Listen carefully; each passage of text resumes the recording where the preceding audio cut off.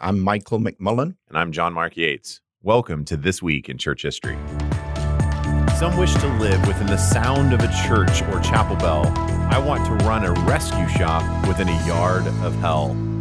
It's this famous line from missionary extraordinaire C.T. Studd that is going to be the heart of our conversation today on This Week in Church History, talking about the life of Charles Thomas Studd, who was born on the 2nd of December. And so this gives us an opportunity to be able to talk about a man who really revolutionized quite a lot for the sake of missions. So C.T. Studd is, as he's known, he's born in 1860, and he didn't start off necessarily with a career path leading towards missions. Instead, this famed missionary was a star sportsman. Well, he came from one of England's richest families. He goes to Cambridge. He loves the national sport, which was cricket. And you're going to have to help our listeners understand cricket. Well, I just happen to have a definition here of cricket, which should help everyone with no exposure to the thing. So for all of our listeners, just a few weeks ago, both Mike and I messed up baseball pretty good. We got baseball averages, batting averages, things wrong. We didn't understand we were talking about Billy Sunday. So now we're talking about a global phenom in C.T. Studd, right? He's still kind of even memorialized a little bit in terms of some of the things that he got to participate in, because cricket is a global sport. I mean, it's anywhere in the British Commonwealth, you pretty much find this. Yeah, and he was able to use that gift even on his missionary adventures. And he would use that as a means to get into places and access to people where it would have been almost impossible to do that without something like cricket. So, okay, define cricket for us as something other than an insect. Well, these are the rules. This is what happens during a game. You have two sides, one out in the field and one in. Each man that's in the side that goes in goes out. And when he's out, he comes in, and the next man goes in until he's out. When they're all out, the side that's out comes in, and the side that's been in goes out and tries to get those coming in out. Sometimes you get men still in and not out. Now, when a man goes out to go in, then the men who are out try to get him out. And when he's out, he goes in, and the next man in goes out and goes in. There are two men called umpires who stay out all the time. They decide when the men who are in are out.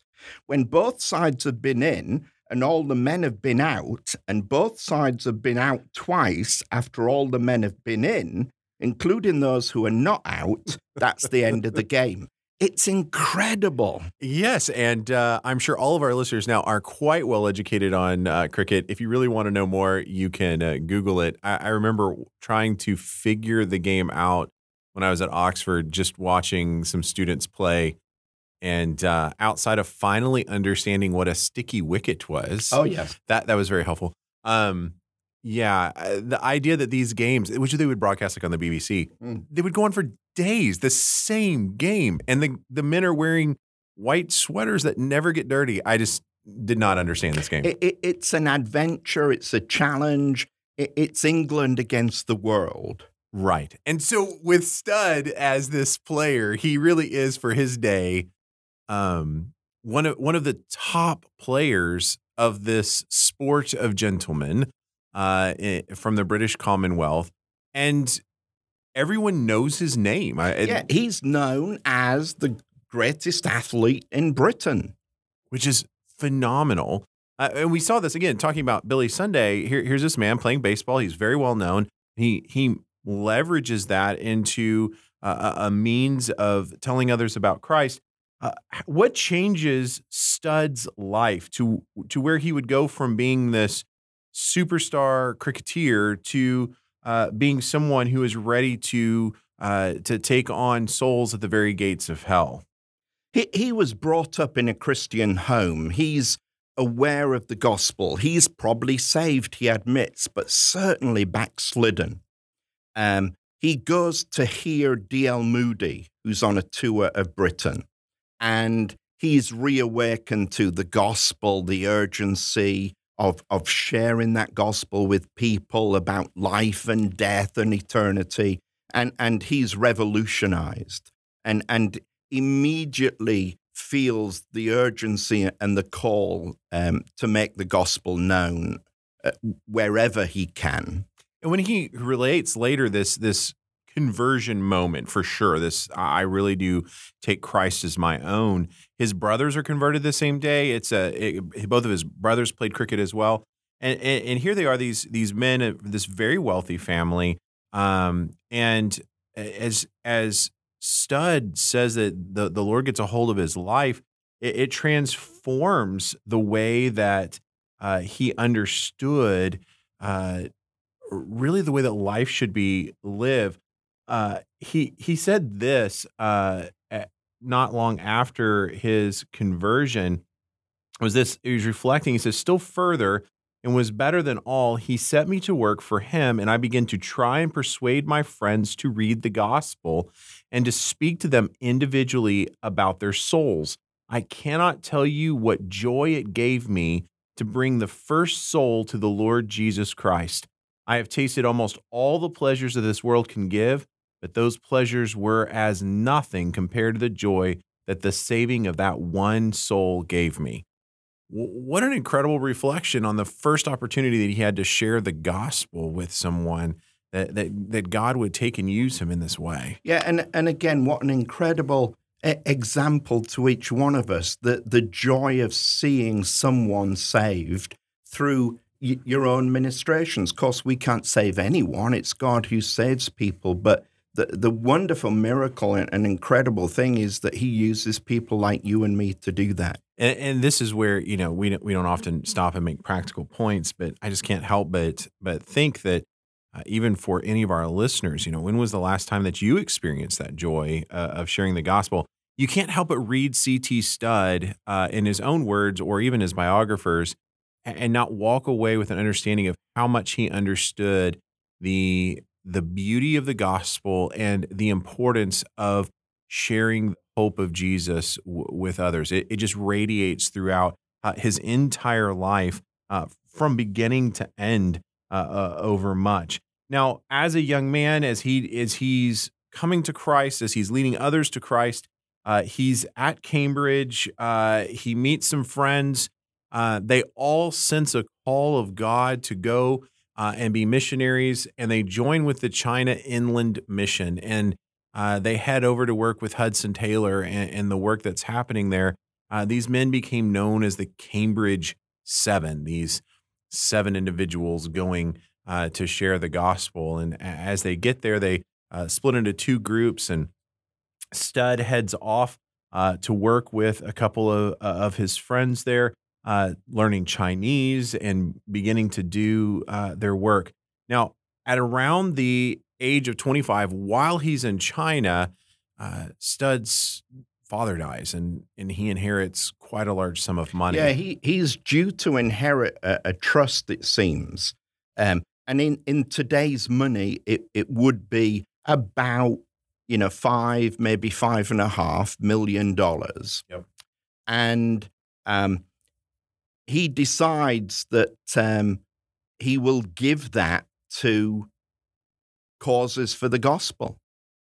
Moody. So, yeah, he remembers, where he's from, and gives to Moody for Moody Bible Institute. He also gave to Mueller, right? We've talked about Mueller before in a prior episode, and he gave a considerable sum to Mueller specifically for the work that he was doing with orphans. Yes. And again to the Salvation Army for them, when they were mainly involved in sending missionaries out, then he gives them money, so they send 50 missionaries out through the money that he gives. He gives away everything. He marries and gives his wife a large portion of the money too, and she relinquishes that money to and gives that away, knowing that they will live and survive on their faith. So as they're serving in China, you would think those types of resources, that might be really good for them to be able to live on and to be able to work on within China. But they fully embrace this idea of faith missions, that Yes. the best way for us to live as believers who are serving for the sake of the gospel is just simply to trust the Lord for every dollar. If we're going to serve Him, then that's just the way that it happens. That's the way that it works. And as he and his wife serve in China for around a decade, they still are able, again through his own business acumen and his diligence and resourcefulness, they still even acquire properties and other kinds of things within the context of China that all are used to further the gospel. But when they leave after a decade there, they just give it all to the China Inland Mission and say, please have more people take advantage of these things. And they leave China with very few resources to even go back to England. And again, it defies common sense and everything that we would think of as security, but they simply believed that God had called them and God would provide. It's an incredible view on faith. One of my favorite stories of their time in China, they had moved and worked in a village, and there was they had just gone to kind of introduce people in that village to the gospel. There they ran into a man who heard the preaching of the gospel. He came to faith. He worked with the Studs for a while, and he just had a burden to go back to his even more remote village to tell the village about Christ. And as he is expressing this, the Studs caution him and say, if you go back, it may cost you your life. And he says, I don't care. I need to go share the gospel with them. And so he eventually leaves and goes back to his hometown and shares the gospel with them. And he is beaten. He is imprisoned. When he escapes, he goes back to the Studs. They nurse him back to health. And then he turns around and goes right back to his village and shares the gospel, ultimately leading countless people in that village to faith in Christ because of his diligence and willingness to continue to share the gospel with them. This multiplication factor that you see engaged within the Studs' work in China is just amazing. But this is where the story, I think, gets interesting. The Studs, after faithful work for, again, around a decade, CT's ill and he can't handle the weather and some other pieces. And so they go back to England. And that should have been kind of the end of the story as far as mission work goes, but it's not. It's not. I mean, China, you would think, would be enough for anyone spending the years that he spent there. He adopts Chinese dress and customs. He actually believed with several of the others so much that God would actually give them Chinese as a supernatural language. And when God doesn't do that, they actually then had to get down to actually learning Chinese to be able to witness. But he feels first a call to go to India, to the area where his father had made their fortune. And so he goes to the very area where his father had an indigo factory and witnesses and does missionary work there and sees, again, incredible revival. And so he serves there somewhat 6 years or so with his family along with him, and they're sharing the gospel with individuals there. Again, very, very fruitful work. And yet he's still struggling with personal health, and so they sense that they need to return back to England. Yeah, his asthma gets uncontrollable, really.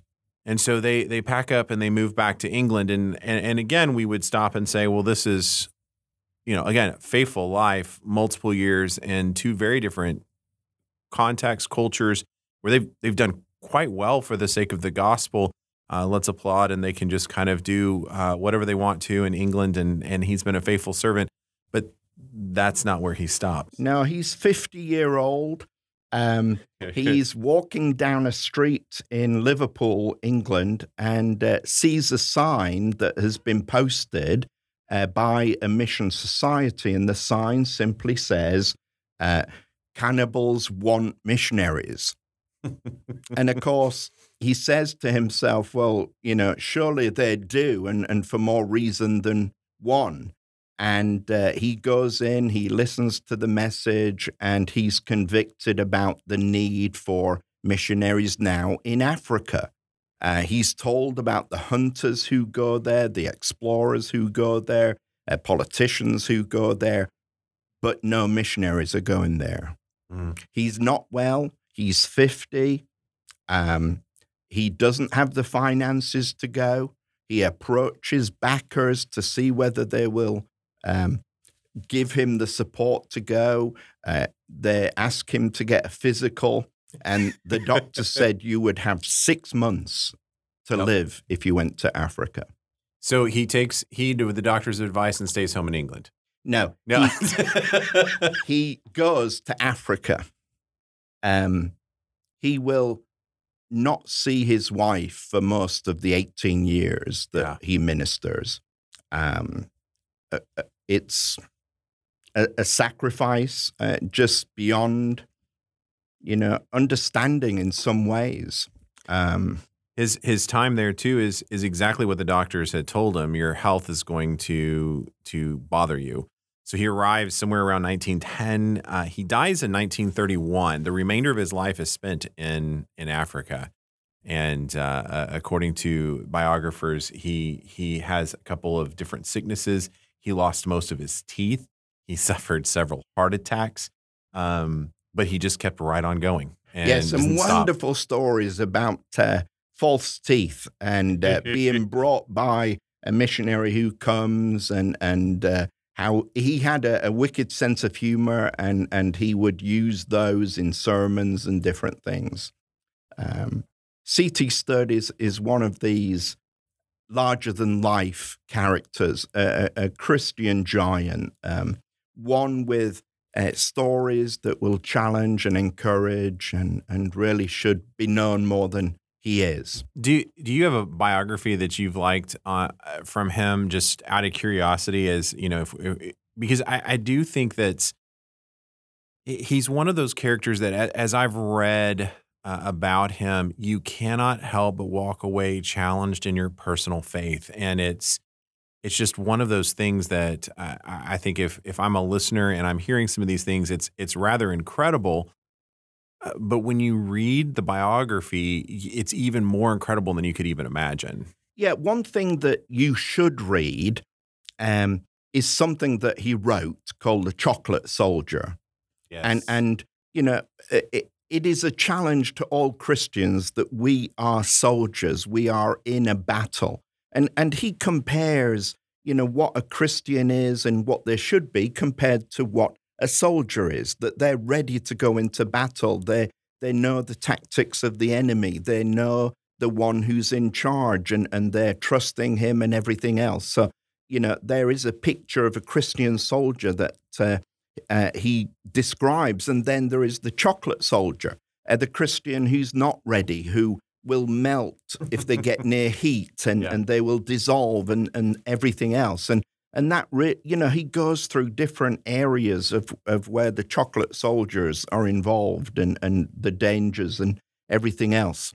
The biography that I like, the story about him, is C.T. Studd, cricketer and pioneer. Right. That's the one I would say to grab. And you can enjoy it even if you don't know what cricket is. You'll probably enjoy it more if you don't know what cricket is, really. It's a really good biography that kind of balances talking about the positives, but also some of the negatives and issues that he faced overall. I just think it's a wonderful book. When C.T. himself gets towards the end of his life, he recorded and made a couple of comments. And I think this is fascinating. He said this: "As I believe I am now nearing my departure from this world, I have but a few things to rejoice in. they are these. So he's making a list. He's saying, I'm almost done with my life. Here are 3 things. And he gives 3 things that he thinks are the best things that have happened in his life. This is a man who has seen hundreds, if not thousands, of people come to Christ on 3 different continents. And yet this is what he's going to reflect on. 1, that God called me to China, and I went in spite of utmost opposition from my loved ones. So that is a great thing. This number 1 on my list that I did right. I went in spite of everybody else telling me not to go because I was following the call of the Lord. Yeah, and his daughter visits, and he's living in a mud hut. It's the direst of circumstances as far as the world would see as a missionary. And she is, maybe as the world understands it, she is unhappy with the fortune that he's given away. And he looks around the mud hut for something valuable that he can give to her for her to take at least as like a consolation prize or something. And there's simply nothing that he can give her. Mm. And so he reminds her that the greatest possession they have is Christ himself. And that's just so powerful. And this goes to his second thing that he said in his list, was that I joyfully acted as Christ told the rich young ruler to act. And ultimately, that's the gospel narrative that gripped his heart when he came into possession of this grand inheritance that Jesus had instructed the rich young ruler to take everything that he had received and give it all away. And in the text, it says that the man went away very sad. And we don't know the end result of that, if the rich young ruler ever got that straight or right. But for C.T. Studd, he saw that the clear implication of this teaching for him and for his life meant, I have to give it all away. And he did. And he says that was the second thing that was of utmost value that he saw in his entire life. I mean, he's a great person, again, for some of the things that he said when he was reflecting about his marriage. He said, I did not marry her for her pretty face. I married her for her handsome actions toward the Lord Jesus Christ and those he sent her to save. Wow. And together, they start the worldwide evangelization crusade. And that's part of their legacy together. Today, I believe they almost have 2,000 missionaries. They're active in 80 countries. Mm-hmm. So it's not like his ministry and mission ended with his death. Right. Far from it. And that's that legacy bit. That would have never happened had he not just followed the Lord. And that becomes this hallmark, especially, again, reading his biography, just consistently following the Lord and taking advantage of everything there. That third thing on his list that he said at the end of his life that was so so important, and when he reflected back, he said this, that I deliberately, at the call of God, went alone on the Bibi liner in 1910. This was the boat that took him to Africa.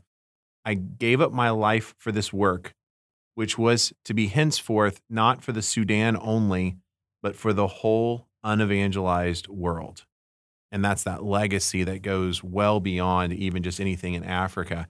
My only joys, therefore, are